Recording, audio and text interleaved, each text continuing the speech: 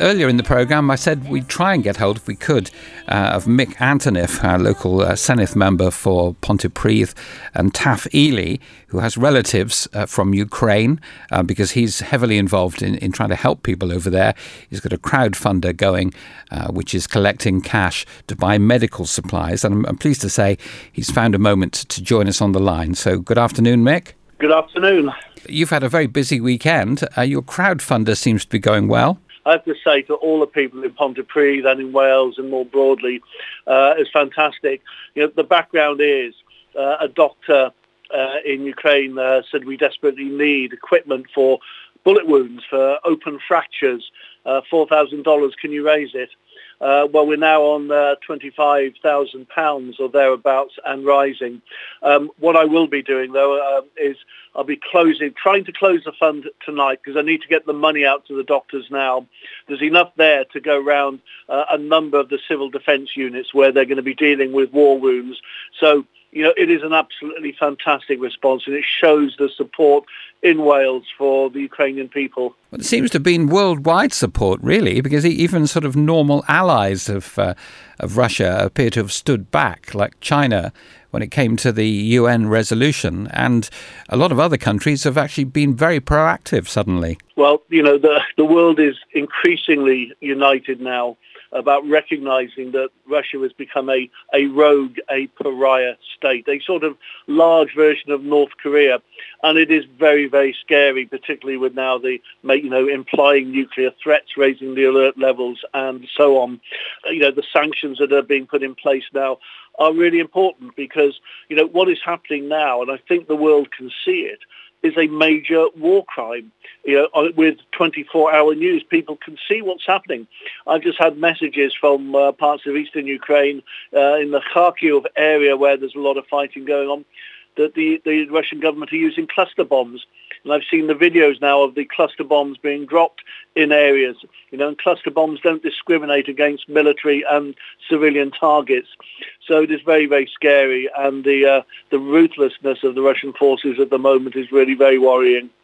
Well, it's impossible to predict what Putin's going to do now because, I mean, the whole thing has been, stopped in its tracks, really, by the resolute defence of the Ukrainians, which has been amazing to witness, so courageous. And I don't think they know what to do next, because if they sort of let loose any really serious weapons and flatten the cities, which, of course, they're perfectly capable of doing, that's going to cause even more tension. And they're trying now to have peace talks, it seems, on the border as well. Well, I'm very sceptical about the peace talks at this stage, and particularly where they're located, so I'm not keeping my fingers crossed at the moment. But what is important is the arms from the West, that particularly Stinger missiles and Javelins. Javelins to take out the tank convoys, Stinger missiles because Ukraine only has limited airspace cover, air defence, so they're vulnerable to the cruise missiles, the Grad missiles that are being fired, and also interballistic missiles. And the Stinger missiles are the only thing that really give them some ability to control the airspace above them. But I was contacted last night. I spent a big chunk of last night and really great help from some of the MPs in Westminster. A lot of Ukrainians in Britain who live in Britain but who have had military service in the past are going back to Ukraine now to join up the resistance, and they wanted to know where they could access protective equipment, bulletproof vests, high-class bulletproof vests and other forms of protective equipment, helmets and so on. And we were able to assist them in accessing these. I think they've been down to where they were all being stored. They managed to locate them. They've cleared out the warehouse and they're heading back to Ukraine now. I have never witnessed such bravery. I mean, I knew from my father's generation the bravery of his generation of people who fought, you know, into the 50s for freedom, and seeing this generation now, it literally brings tears to your eyes. You do want to cry when you see it, knowing these people are going off voluntarily, unpaid, and that many of them may die. What's the latest information you have from your contacts there? Well, people I'm in contact with, of course, is there's obviously they're trying to take Kyiv and they're trying to take Kharkiv, Mariupol on the Sea of Azov. So obviously there's an enormous amount of fighting that's going on. But, I mean, some areas that the Russian forces took at one stage, the Ukrainian forces have taken them back again. And that goes back to the point you raised.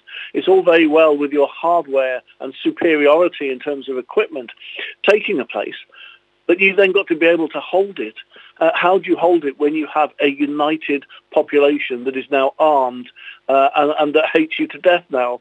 You know, it's seeing the elderly woman, what they call a babushka, going to the Russian soldiers and putting sunflower seeds in their pockets and telling them to go back, that they were fascist occupiers. It's quite symbolic because the sunflower seed is the symbol of Ukraine.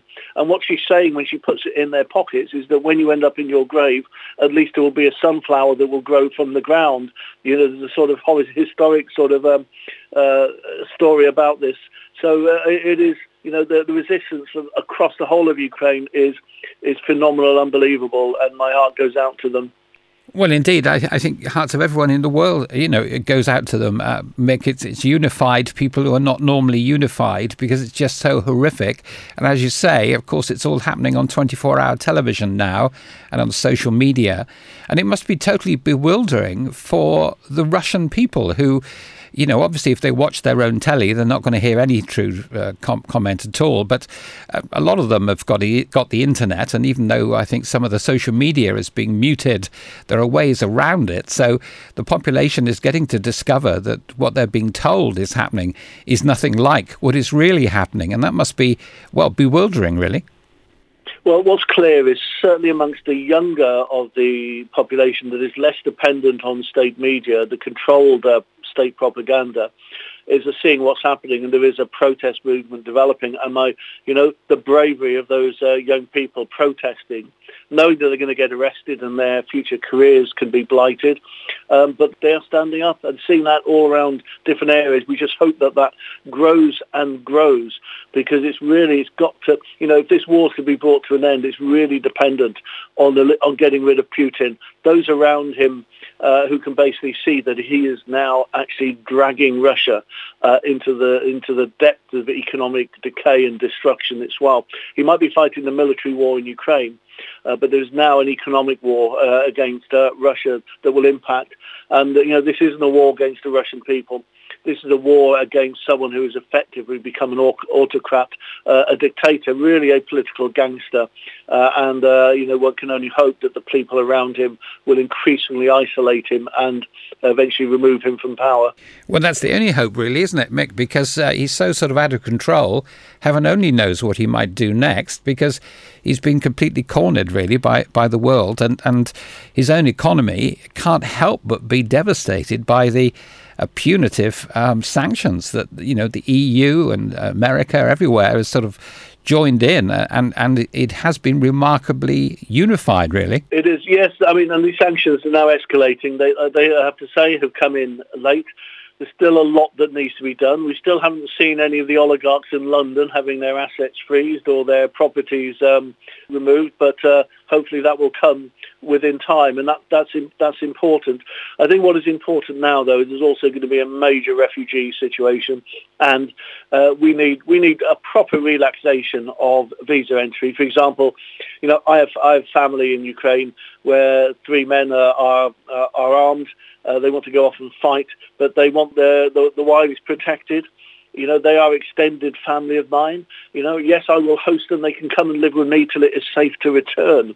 But to try and get a visa to get them out, you know, we need no bureaucracy. I need to be able to apply on my side to be able to say, yes, now you can come over and we will keep you secure until it's safe for you to return. And that is a fear people have, is that the families end up becoming almost like hostages in what is going to become an increasingly civilian and partisan war. So the UK government really needs to act properly. It started a little bit of relaxation, but it's dragging its feet, you know, and there isn't time for that to happen. And the other thing will be, of course, what we can do to support refugees more generally. You know, Wales has always been a nation of sanctuary, has supported refugees from Afghanistan, from Syria and from other countries. And there is a humanitarian crisis on our doorstep.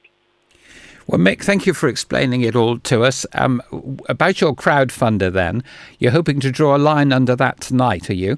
It'll be operational until midnight tonight. So anybody who wants to make a donation, if they can do it now, because otherwise I will be publishing other crowdfunding sites that people can access. But what I desperately need to do is to access the money that people have donated, and we need to get it out there. People can't afford to wait till the end of the 3-week period. We need to get that money there now so the doctors can get the equipment they need to start treating the increasing numbers of war wounded. Okay, so it's crowdfunder.co.uk, isn't it? It is.